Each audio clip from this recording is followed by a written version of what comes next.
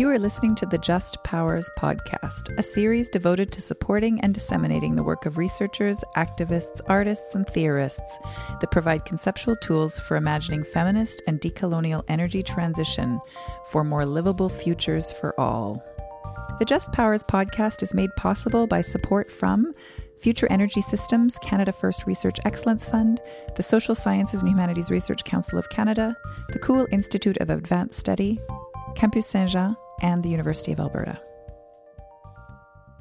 Today's recording features excerpts from the book Petrocultures, Oil, Politics, Culture, a collection of essays edited by Sheena Wilson, Adam Carlson, and Imre Zeman. Petrocultures provides much-needed research that addresses head-on the conceptual, philosophical, and theoretical challenges that emerge from a sustained examination of the social and cultural significance of energy in various forms, oil being only the most prevalent form at present. The book is available from McGill Queen's University Press and is also available from Amazon. Sheena Wilson is Associate Professor at the University of Alberta, co-founder and co-director of the International Petrocultures Research Group, and principal investigator on Just Powers, an interdisciplinary research project that seeks to mobilize feminist and decolonial politics in the interest of economically, socially, politically, and technologically just futures. Sheena's research interests involve an interdisciplinary and intersectional approach to studying how the extractivist worldview that has contributed to climate change through the exploitation of land and resources likewise allows for the exploitation of gendered, classed, and racialized bodies, and the erasure of knowledge held by those bodies. Given that mobilizing against climate change can be overwhelming, she argues for a focus on power shift, literally in terms of energy transition and figuratively in terms of social justice, as a means to anchor feminist and decolonial political movements striving for climate justice. Adam Carlson is a PhD candidate and Isaac Walton Killam Memorial Scholar in English and Film Studies at the University of Alberta. His doctoral research focuses on the cultural politics of energy in Quebec and Alberta. He is a member of the Petrocultures Research Group and After Oil. He is Associate Editor for Reviews in Cultural Theory, and his work has appeared in the journal Mediations. Imre Zeman is University Research Chair and Professor of Communication Arts at the University of Waterloo. As CRC, Zeman aims to examine the continuing impact of globalization on culture and to produce new theories to account for changes in how we experience and theorize culture. As a professor and scholar, Zeman conducts research on and teaches in the areas of energy humanities, environmental studies, critical and cultural theory, social and political philosophy, and Canadian studies. Zeman is also co-director of Petrocultures, a research cluster at the University of Alberta whose aim is to support, produce, and distribute research related to the socio-cultural aspects of oil and energy in Canada and the world today. Introduction.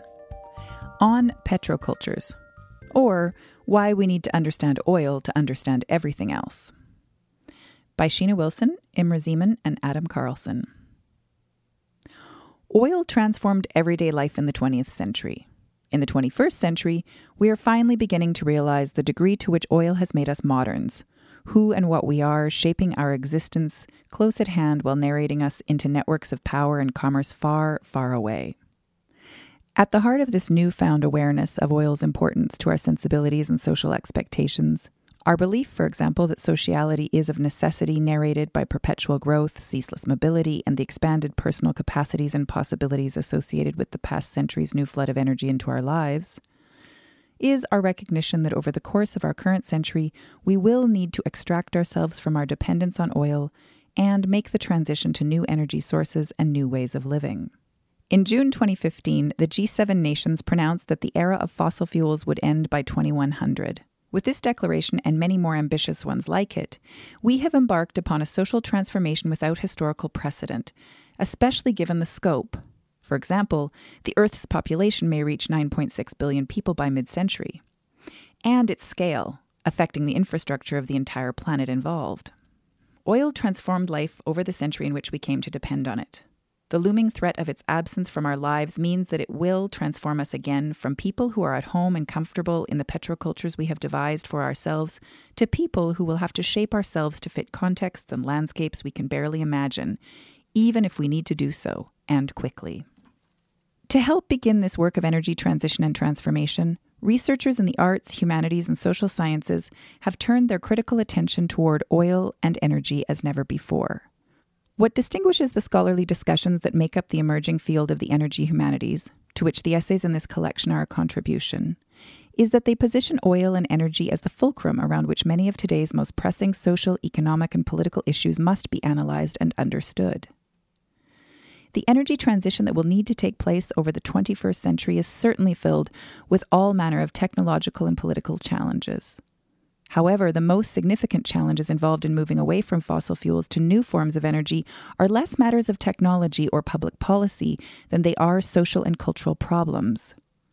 At issue is not only the kinds of energy we use and depend on, that is, whether we should replace fossil fuels with solar or wind power, but also the purposes to which we put energy, the why and how of energy. These purposes are varied and extensive and are folded into every aspect of our lives, linking our deepest hopes and desires to the spaces of energy extraction and to the measure of watts used per person per year. Energy transition will therefore involve not only a change in the kinds of energy we use, but also a transition in the values and practices that have been shaped around our use of the vast amounts of energy provided by fossil fuels. The lack to date of critical intellectual resources by which we might make possible the social transition needed to support and enable energy transition is one of the reasons why ever-increasing public knowledge about global warming has resulted in relatively minimal action to address it. The challenges we face are significant. As Vaclav Smil points out, quote, lessons of the past energy transitions may not be particularly useful for appraising and handicapping the coming energy transition, because it will be exceedingly difficult to restructure the modern high-energy industrial and post-industrial civilization on the basis of non-fossil, that is overwhelmingly renewable, fuels and flows, end quote. The essays collected in Petrocultures provide a map of the social and political challenges of the energy transition we now face, laying bare the complex and contradictory ways oil has shaped our social imaginaries and offering a multifaceted analysis of the claims and assumptions that shape and guide how we think and talk about fossil fuels. Energy has played an essential role in shaping modern social and cultural life. As many social and cultural critics are now becoming aware, quote, the story of human development has been the story of the increased use of energy. Indeed, we can even think of human history as falling into epochs marked by the human ability to exploit various sources of energy, end quote. The modern discovery of oil in 1859 in Titusville, Pennsylvania, played a crucial role in enabling the monumental growth of human populations and of the technological innovation that we now associate with the development of modernity. The 16-fold increase in economic output over the course of the 20th century required a 17-fold increase in energy consumption. Similar increases in water use, sulfur dioxide emissions, world population levels, and, of course, carbon dioxide emissions are directly related to the expanded economic capacities enabled by fossil fuels. While it would be reductive to see in the expanded use of energy an explanation for every aspect of modernity, it is equally problematic not to include energy in our narratives of historical change and development, including social and cultural shifts and transitions. Despite evidence of the importance of energy to the shape of our lives, and of the specific importance of fossil fuels, which have fueled not just automobiles and the culture of mass individual mobility, but also a consumer era shaped around polymers and plastics, as Kirsty Robertson, Amanda Butskas, and Janine McLeod point out in their contributions to this volume, we moderns have been almost willfully blind to its impact on us.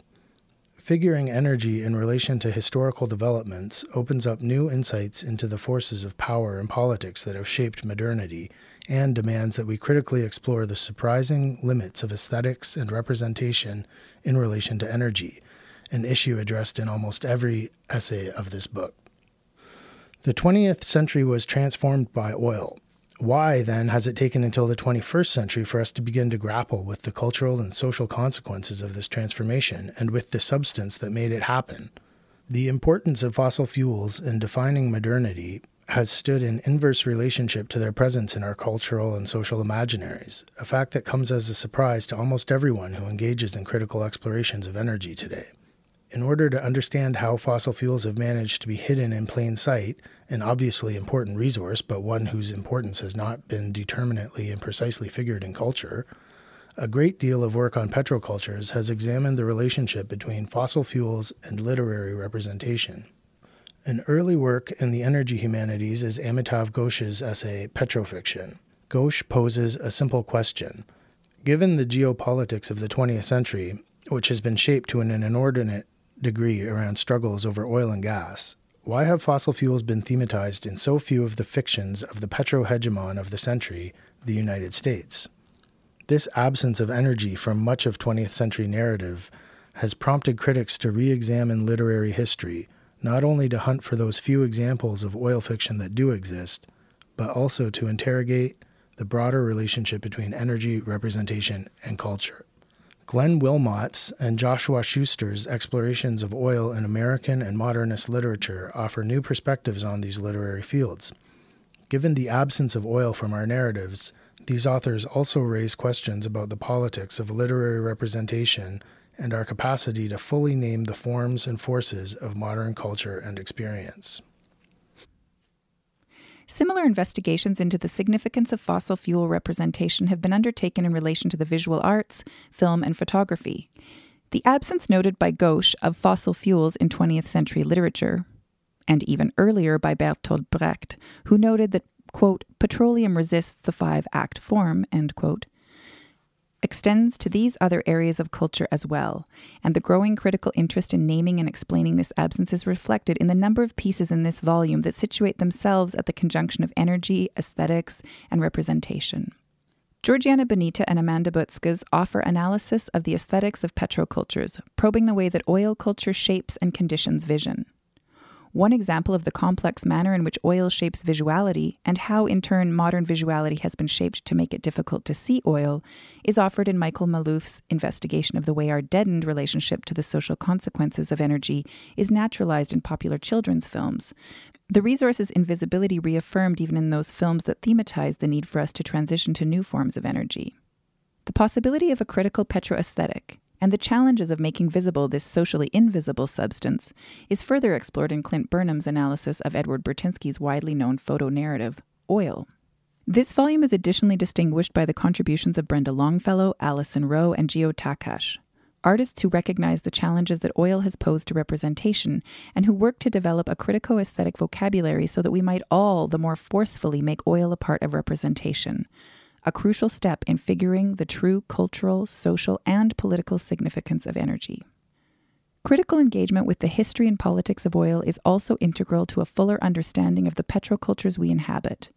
That energy, and fossil fuels in particular, shaped and defined 20th century politics is undeniable. The geopolitics of the modern era, everything from colonial expansion, which was underwritten by the energy from coal in the UK, to the ongoing misadventures of the West in the Middle East, to the just-in-time production and container shipping networks of globalization, is tied to availability of and access to fossil fuels. But the impact of fossil fuels on politics goes deeper than this, extending to the very core of our political experience and shaping even our political philosophy, whether we have realized it or not. Quote, "The mansion of modern freedoms stands on an ever-expanding base of fossil fuel use. Most of our freedoms are energy-intensive," end quote, writes Deepesh Chakrabarty. The verities and pieties of liberal political philosophy were imagined against the backdrop of a world with ever-expanding energy resources. In a world in which energy will no longer be so abundant, we now have to revisit and reimagine our energy-intensive freedoms. In Carbon Democracy, Timothy Mitchell argues that carbon-based energy, first coal and then oil, has played an important role in shaping our contemporary conceptions of democracy, something that the West insistently deploys as a rhetorical strategy in justifying expansion projects into oil-rich nations in the Middle East. We bring democracy as we extract oil, goes the narrative. Mitchell's research shows the formative role of energy in the political project of democracy and, by extension, the constitution of the modern nation-state and the neoliberal state of the 21st century. Many of the contributions to this volume highlight the political significance of energy resources. They do so not by noting the undeniable geopolitical importance of energy, but by alerting us to the deeper political operations of oil and energy. If oil has been hidden in plain sight in cultural representations, this is equally true of its social and political presence. pipelines serve as an important material function in getting energy from extraction sites in the hinterland to the postmodern spaces in which oil and gas are consumed. As Graham MacDonald and Darren Barney explain, pipelines also play an important role in making oil invisible, naturalizing its presence in our lives, and hiding the environmental impacts of extraction far from the eyes of concerned publics.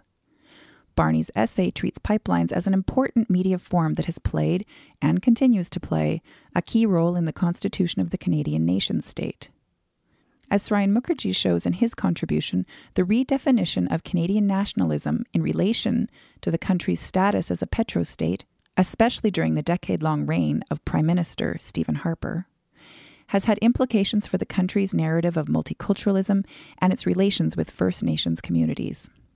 These subtle re-narrations and reimaginings of politics as a result of energy have taken place in other oil-producing nations as well, as David McDermott Hughes shows in his investigations of quote-unquote petropastoralism in Trinidad. Hughes offers an account of the political processes by which broad local support for petro projects is secured, even given the community worries about the environmental implications of living near extraction sites.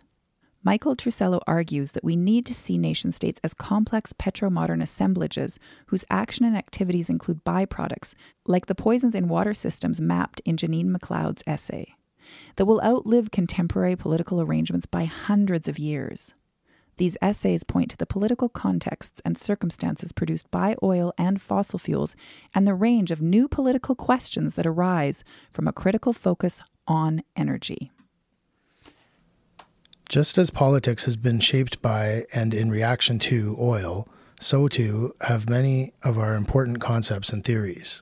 Once again, as with the link between politics and energy, the shaping influence of fossil fuels on philosophy and critical theory has had an impact on how we view the present and our collective ability to respond to the problems and provocations of a fossil fuel society. Andrew Pendakis explores oil as the hidden real of metaphysics and matter of the modern era, the commodity that constitutes a key component of ontological essence and which is also a prime source of value. Tim Capozzi argues that oil necessitates new forms and modes of historiography in order to capture the substance's power and impact, especially if we are to ever organize ourselves in relation to energy alternatives. Randy Schroeder's engagement with Alan Stokel's Bataille's Peak, one of the only extended encounters between philosophy and oil, is intended to unsettle the assumptions informing the concept of quote-unquote sustainability, arguing that the rational instrumental philosophy that shapes sustainability is the self-same one that produced our environmental and energy crisis. In his contribution, Mark Simpson critiques the ideology of lubricity, the contemporary fantasy world we inhabit, one of smooth flows of people, resources, and capital that demands intensified use of petrocarbons to keep everything moving. These essays track dangerous logics and concepts, ideas that are threatening either because of their hitherto unexplained link to fossil fuel energy or because they impede our capacity to fully address environmental problems.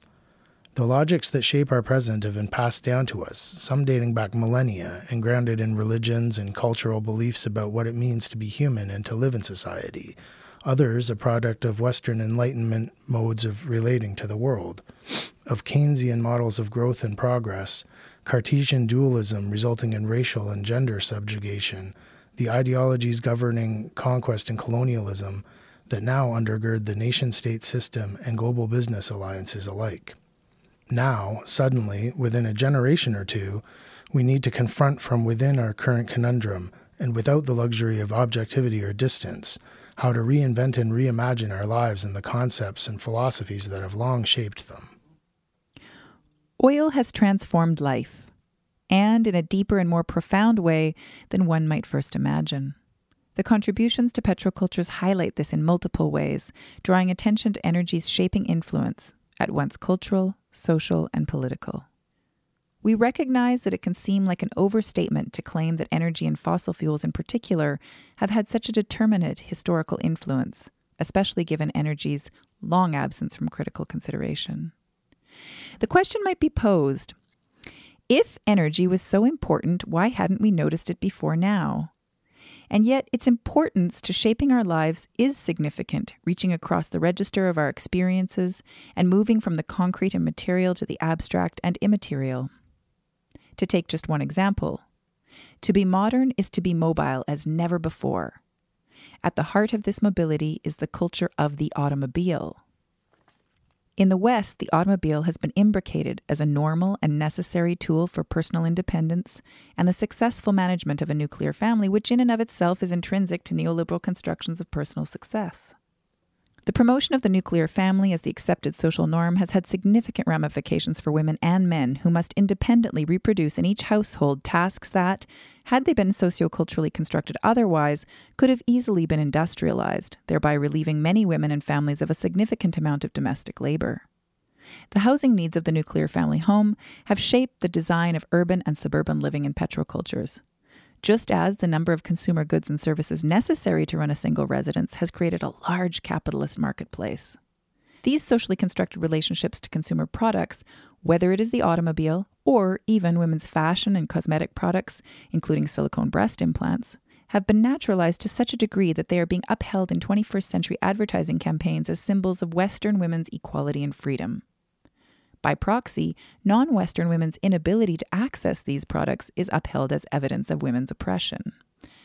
Advertising images as well as cinematic and cultural narratives represent the largely uncritical sociocultural acceptance of the automobile as a symbol of our own individual freedoms. These ideals of liberty or emancipation have been constructed very differently according to one's subject position relative to cis heteropatriarchal normativity. Ultimately, however, mobility is part of the construction of a petrocapitalist economy in which the car and the petroleum-powered machines and petroleum-driven consumer products become inextricable from the modern imaginary. As Andrew S. Gross argues, quote, the most common trope of driving, the freedom of the road, end quote, popularized in the early 20th century is linked to market strategies that were targeting women as consumers. In fact, he argues, quote, the woman driver quickly became the central figure of consumerism. Gender, in fact, turns out to be an important strategy for mediating some of the conflicts and anxieties attending the transition to a consumer-oriented economy, end quote. Within this system, women become both consumers of automobile culture as well as commodities within the same circular network. As Cecily Devereux discusses in her chapter, women and cars in many instances are made synonymous with one another. The automobile being perceived as an object of desire and either equated to or accessorized by a woman, both objectified and both fetishized. Our relations and our gendered relationships to commodities and the identity tropes they embody have been figured as the natural outcome of oil and progress when, in fact, they form a complex series of sociocultural entanglements in the West over the last 2 centuries, culminating in neoliberal politics and economics. Freedom, identity, success. Our deepest ideals and most prominent social fantasies are mediated and enabled by energies of fossil fuels. Capitalist imperatives ensure that we measure what we value. Therefore, transformation will require a radical shift in worldview and how we attribute meaning. Oil prices are indexed daily. That which does not fit neatly into such indexes is rendered valueless. As an externality or even casualty to this structural violence, things like glaciers, clean water, clean air, environmental rights, Indigenous peoples, the missing and murdered Indigenous women in Canada. In her work, Audra Simpson makes a strong critique of the genocidal project of extractivism, whereby the handmaidens of white supremacist cis-heteropatriarchal petrocapitalism deploy specific logics in the name of nation building and economic growth that require the eradication of certain bodies, in particular those of Indigenous women, the original owners of the oil and resource-rich lands now occupied by settler Canadians. The colonial project of the nation relies on the pillage of natural resources and the construction of race, class, and gender, which reify some people as resources to be exploited, resulting in sociocultural paradigms where some lives matter more than others. However, for extraction to carry on, this reality must be denied, as former Prime Minister Stephen Harper and the Conservative Party of Canada did for a decade up until 2015, in order to push through environmentally damaging industrial projects and legislation. As the field of energy humanities develops, it will need to pay greater attention to the uneven impacts of fossil fuels on human communities. Our oil-fueled neoliberal economies and the vicious, voracious practices of globalization have created conditions of increasing disparity between rich and poor and have feminized, wifized, in other words, rendered precarious, whole new strata of the global population over the last century. Such reorganizations have increased the wealth of a few elites built on a foundation of short-term, part-time contracts with masses of overworked debtors. All of this has been accomplished as markets drive personal aspirations toward increasing consumption on the one hand, while reducing wages and salaries, proclaiming we must all do more with less in the workplace and public spheres on the other hand. We must work harder and expect less in return, in terms of social security and social services. The commons and the common good constantly being eroded. This reality has reproduced itself time and again the planet over. Extractivist, capitalist production has resulted in what is now being referred to as the Anthropocene, human-induced climate change on such a scale and to such a degree that it can now be mapped within geological time. Of course, this geological term redistributes responsibility for the negative impacts on our planetary ecosystem to all humans, when these outcomes have largely been caused by populations in the global West and by those with the greatest access to power, both fossil fuels and capital, within those zones. To successfully undertake an energy transition in this century, it is essential to unravel these logics and our attachments to them in order to better understand the material and immaterial infrastructures and superstructures that shape our daily lived realities and govern our choices and mobilities within existing social, economic, and political networks. This book is an attempt to name and explain some of the key aspects of this monumental challenge, an early step in a still unfolding cultural, social, and political project. This collection is composed of 21 chapters that touch on oil issues in almost every corner of the globe, from the Arctic to Scotland to Saudi Arabia, from Alberta's oil sands and Ontario's manufacturing regions to the Gulf of Mexico, from Iraq and Kuwait to China and India, and from Nigeria to Trinidad and Tobago. The authors analyze a range of social and political discourses, sometimes regional, sometimes national, and at other times planetary, that, when taken together, illustrate the ways that oil has been valorized and has thus transformed life as we know it. Many of the contributors specifically address oil as it is represented in cultural productions, including the visual arts, popular culture, corporate advertising, and national branding campaigns. For example, in the photography and filmmaking of Edward Bertinsky, Jennifer Bachwal, Peter Mettler, Emmett Gowan, Ursula Beeman, Alan Sekula, Ernst Logar, Matt Coolidge, and George Asodi. In the visual and installation art of Portia Munson, Song Dong, Melanie Smith, and Che Jianghua, in modernist poetry, pulp fiction, and the literature and criticism of Upton Sinclair, Stephen King, and Amitav Ghosh, in the lyrics of such songs as Baby Got Back and Mustang Sally, and in the films watched by a generation of children who've grown up seeing oil culture animated by Pixar. The chapters have been organized into 6 sections, grouped in ways that, when read one against another, provide added layers of nuance and meaning that help to outline what it means to live in a 21st century petroculture and what it might mean to extract ourselves from our petro-driven realities. Energy humanities scholars are interdisciplinary and come to issues around oil and energy drawing on a range of analytic traditions. The styles of some contributors reflect their backgrounds in social and political thought and cultural studies, while others draw on practices more typical of literary analysis and close reading. Still others, such as Gio Takash and Alison Rowe, represent creative research interventions that mobilize visual and textual imaginaries of the past and present to render visible specific networks in the web of planetary oil relations. The multidisciplinarity of this collection and the interdisciplinary work of the individual chapters is representative of ongoing work in the energy humanities, a field in which scholars are collectively tackling new and arising environmental and social challenges. The essays collected here were presented at the first Petrocultures conference held at Campus Saint-Jean of the University of Alberta in September of 2012. As academics working in literary and cultural studies in Alberta and living in Edmonton, the largest city located closest to the Alberta oil sands, we could not avoid studying the impact and effects of fossil fuels on the space and place in which we live. Since the turn of the century, when extraction activity in northern Alberta ramped up significantly, the oil sands have become one of the world's most important sites of struggle over our energy and environmental futures. This especially dirty source of energy with an extremely low energy return on energy investment, an EROEI of about 3.0, has become for many an index of everything that is wrong with the way in which we use energy today. The oil sands have become increasingly visible in recent years due to the struggle over the Keystone XL pipeline, which was supposed to transport oil from Alberta across the Canada-US border to refinery and storage facilities in Oklahoma, and the other major pipelines proposed to take oil from the oil sands to Canada's east and west coasts.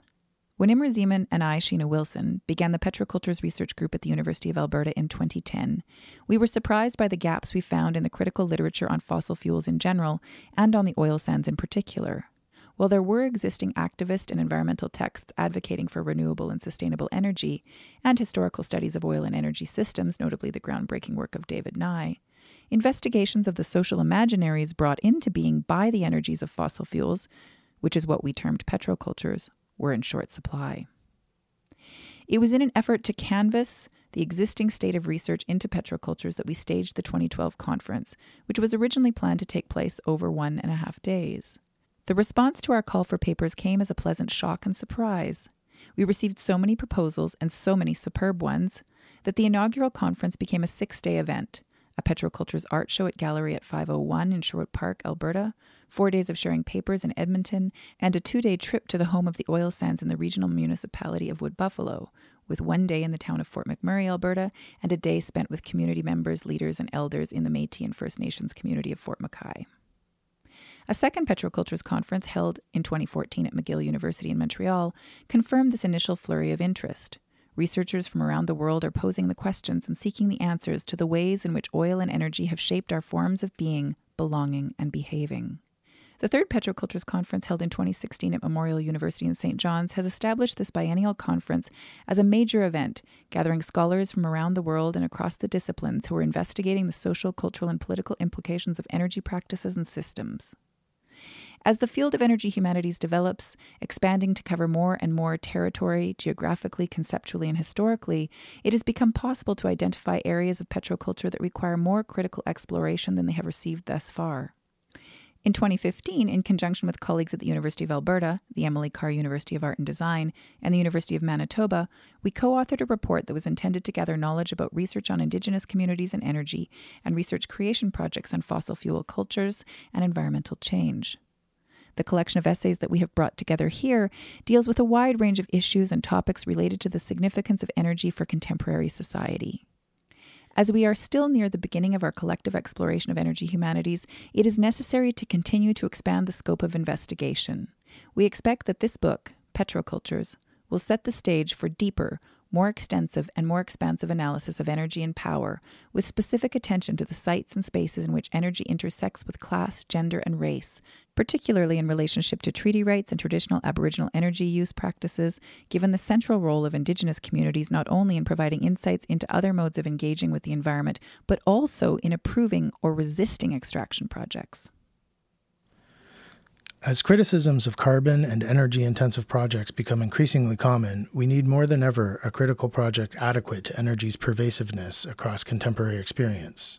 As scientists and publics mobilize knowledge into new calls for moratoriums, debates about oil have stalled around the predictable opposition of environment versus economics, drill versus don't drill. We can neither give up oil all at once, nor can we continue to shape our societies around it. As is so often the case, here too, each pole of the either-or discussion on fossil fuels constitutes a way of avoiding the real questions that need to be answered.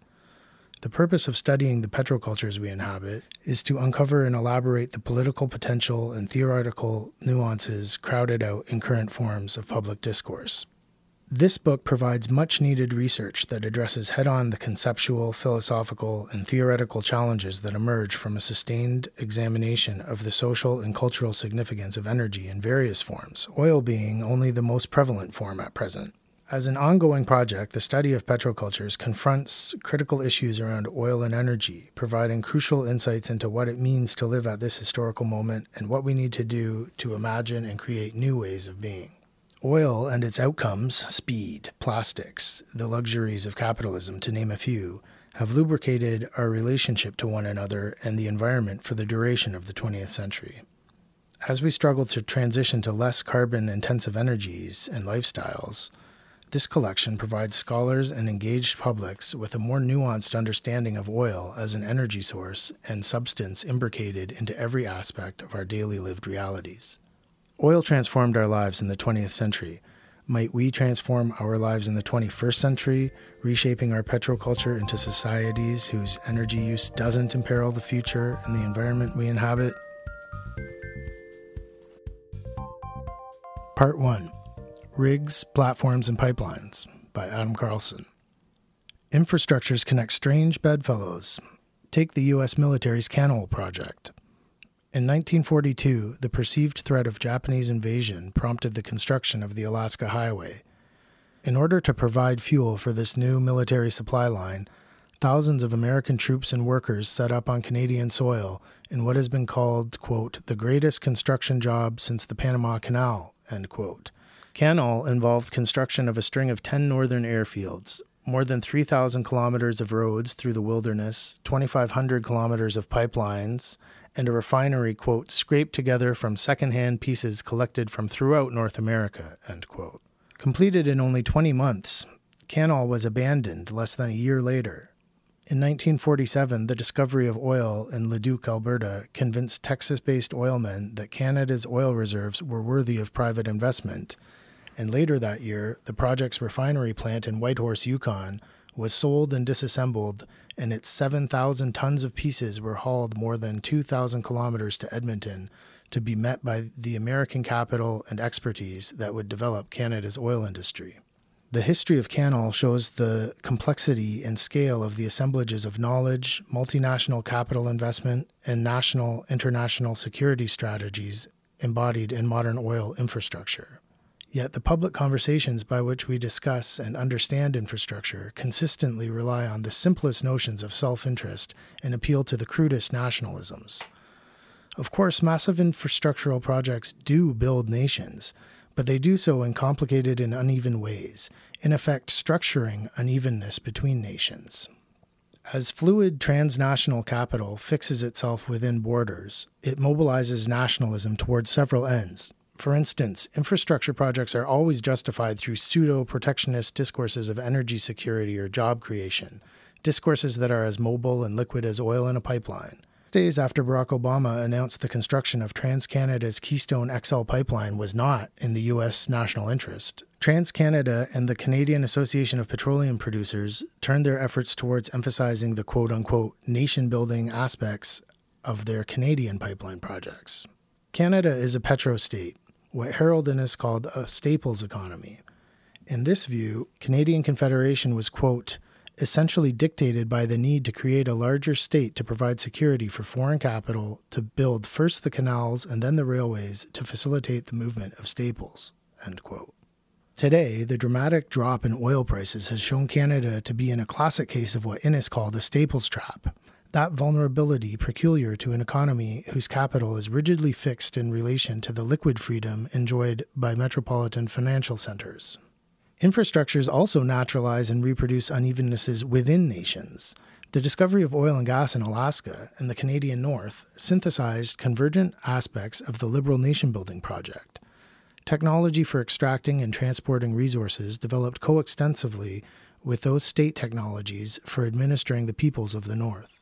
Indeed, Canada's mid-century discourses of northern development and nation-building are intrinsic to the colonial and ongoing neo-colonial rationalization of the dispossession of indigenous lands and the assimilation of indigenous peoples into capitalist modernity. Finally, infrastructure mediates the intersection between the inter and the intranational. Here, the nation as an internally dynamic economic unit made up of diverse financial, regional, and historical interests and experiences confronts its cultural reflection as an ideological unity, the quote-unquote nation, however imperfect or imaginary, to be built. Myths of national unity naturalize the material dependencies concretized in energy infrastructures. These dependencies are managed by affects that are themselves unevenly distributed, as we see in the complex example of path dependency, or the grim way infrastructure threatens to extend the present's reliance on fossil fuels into the future. In a petrostate like Canada, path dependency is promoted as offering dependable revenue streams. In the U.S., the path dependencies developing out of exploiting the Marcellus Shale and Bakken crude are marketed as energy independence. These subtle differences in self-delusion reflect the shifting perspectives through which struggles over resources take place across the world system. Each of the chapters in Part 1, Rigs, Platforms, and Pipelines, engages in an analysis of such resource struggles, making visible the relations of power and political contingencies held in place by the infrastructures of petroculture. The section opens with an essay by Brenda Longfellow about her cinematic trilogy on oil megaprojects. In Extreme Oil and the Perils of Cinematic Practice, she reflects on the challenges of creating art pieces capable of representing and engaging with the new and proliferating frontiers of extreme oil. Her first two films, Carpe Diem and Dead Ducks, used opera and animation to critique the development of the Alberta oil sands. Offshore, an interactive documentary inspired by the Deepwater Horizon oil spill, entices viewers to confront the dark world of offshore oil drilling as they explore a hastily abandoned oil rig. As players move deeper into offshore's multimedia structure, they try to piece together a narrative of what has gone wrong. Mapping the environmental and human scope of energy extraction, Offshore resonates across multiple registers, exposing crony capitalism, corporate corruption, and government mismanagement, provoking existential unease in the face of enormous inhuman structures and alien frontiers, and framing the unimaginable ecological scale of current and future disasters. However, as Longfellow points out, quote, on some very deep and mythic level, unquote, Offshore's most profound message concerns, quote, the humiliation and materialization of our toxic dependency on oil, end quote. Using research creation as a means to reach broader audiences, all three of Longfellow's projects highlight the pervasive social character of oil, a substance that is simultaneously omnipresent and invisible.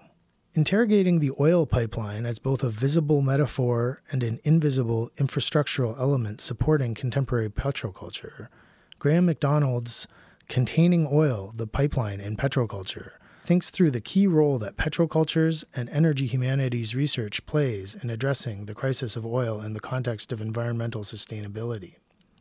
Examining the aesthetics and politics of pipelines, MacDonald argues, quote, that comparing images of pipelines from core and periphery of the world petrosystem offers one means to consider how this invisibility is both culturally naturalized and internationally relative, structurally managed in the interests of an oil-reliant capitalism seeking to extend and perpetuate supply while downplaying the ongoing exploitative shame of extraction and land dispossession and the inevitable endpoints of burning, end quote. Drawing on visual representations of oil fields from Scotland to Canada and from the U.S. to Nigeria, MacDonald demonstrates how, quote, the debate over, quote-unquote, efficient and, quote-unquote, sustainable forms of energy is always fundamentally global, set within a predominant and world systemic form of political economy and material infrastructure dependent on flowing petroleum, end quote. Darren Barney similarly troubles the ideological and technological infrastructures by which petroculture is naturalized. In Who We Are and What We Do, Canada as a Pipeline Nation, Barney explores the politics of Canadian nationalism as expressed in both historical and ongoing debates about oil pipelines in Canada. Providing an overview of pipelines in Canada since 1853, he explores the current and projected economic benefits perpetuated by pro-pipeline commentators and investigates how these contestable quote-unquote facts link up with other discourses of national interest.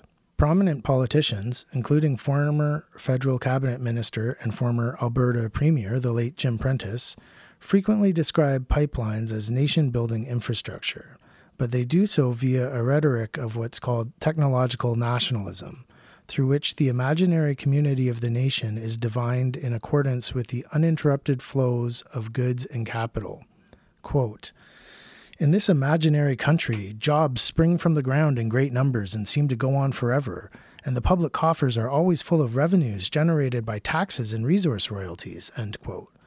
Barney concludes that despite all the confident appeals to a unified nation, the fierce, ongoing, and increasingly regionalized debates over pipelines in Canada, quote, might actually reflect an uncertainty about who we are and what we do, about whether exploiting resources such as the oil sands for the profit of the few is what it means to be Canadian, end quote. This section closes with Michael Trissello's Can the Petro-Modern State Form Wither Away? The Implications of Hyperobjects for Anti-Statist Politics. Trissello draws on Timothy Morton's influential concept of hyperobjects to examine some of the material tendencies that have been generated by petromodernity. He does so in an effort to rebuke various political programs that consciously promote or uncritically imply a return to the mythical, normative, pre-oil world as the antidote to our petromodern maladies. Assemblages of agencies that are only discernible across planetary and epochal registers. Hyperobjects include byproducts such as radioactive waste and global climate change that will outlive contemporary social arrangements by thousands or millions of years. These objects and the quote-unquote attenuated disasters they index are materially and historically inextricable from the modern infrastructural state form. Seeing states as petromodern assemblages, Trissello reveals the scale of the challenge, not only for late capitalist liberal democracy, but also, and perhaps especially, for radical politics aimed at abolishing the state and averting mass extinction. As the study of petroculture consolidates and extends into a general disciplinary field connecting the humanities to energy studies, it has become clear that questions about what is being delivered in pipelines necessarily extend beyond the logistics of the physical substance to confront the unsustainable contradictions of oil and oil-based living in general. These chapters address what infrastructures produce when they work or fail, and what they achieve in terms of consolidating national identities and nation-building projects. But these papers also gesture well beyond nations to imagine what petrocultural ruins will leave those who survive the multiple catastrophes and species genocides of climate change to deal with in a post-oil future. Part 6. New Stories, New Knowledge, Research Creation. Creative interventions into petrocultural production call into question how we have arrived at the current moment. In doing so, they open up conversations about where we go from here and how we might extricate ourselves from petroculture's dangerous complexities. This section consists of 2 creative pieces, a radio play and an account of an artist's residency, that invite researchers to engage imaginatively with the social and political issues raised throughout this collection. Gio Takasha's Live from Alberta, Radio Petro presents A Scary Home Companion.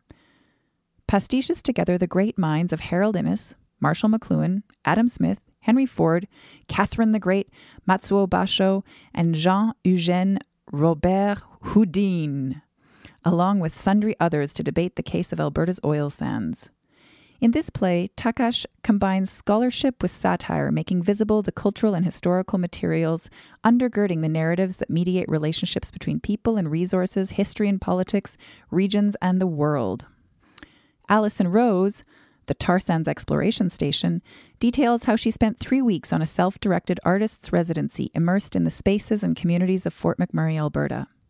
Her time in northern Alberta produced a traveling multimedia exhibition, the Tar Sands Exploration Station, that entices visitors into a tactile, experiential engagement with the oil sands industrial project. Interactive elements of the installation are intended to inspire discussion and debate with the host artist and among visitors who meet on the site. The political project is to create dialogue about the ethical dilemmas associated with our current petroculture in general and the oil sands in particular. To reinvent our societies around new forms of energy and in newly defined relationships with the environment and one another will require rigorous interdisciplinary thinking mobilized by a diverse constituency of people with a range of worldviews, political commitments, scholarly and professional expertise, and lived experiences. It will also require engaging wider publics in environmental scholarship on a deeper and more visceral level through artistic forms, as Takash argues in his book, Scripting the Environment, Oil Democracy, and the Sands of Time and Space. Creative production and research creation projects, like these and others, build new knowledge around a range of 21st century questions that evade simplicity and do so in accessible ways that invite participation from students and citizens, community members, and even policymakers. What should our post-carbon futures look like? It is time to read and create new stories. The commitments to research creation started in this collection are also taken up in the Just Powers project, specifically in speculative energy futures. For more information, see justpowers.ca. Today, your readers were Sheena Wilson and Adam Carlson. The Just Powers podcast was recorded at Campus Saint-Jean in Edmonton, Alberta, located on traditional Treaty 6 territory, and was made possible by support from Future Energy Systems Canada First Research Excellence Fund, Social Sciences and Humanities Research Council of Canada funding, and the Cool Institute of Advanced Study. This podcast is produced by Just Powers with production assistance from Jesse Beyer and Danny Jorgensen-Skakum and was recorded and mixed by Caitlin W. Cusick at Sublet Sound.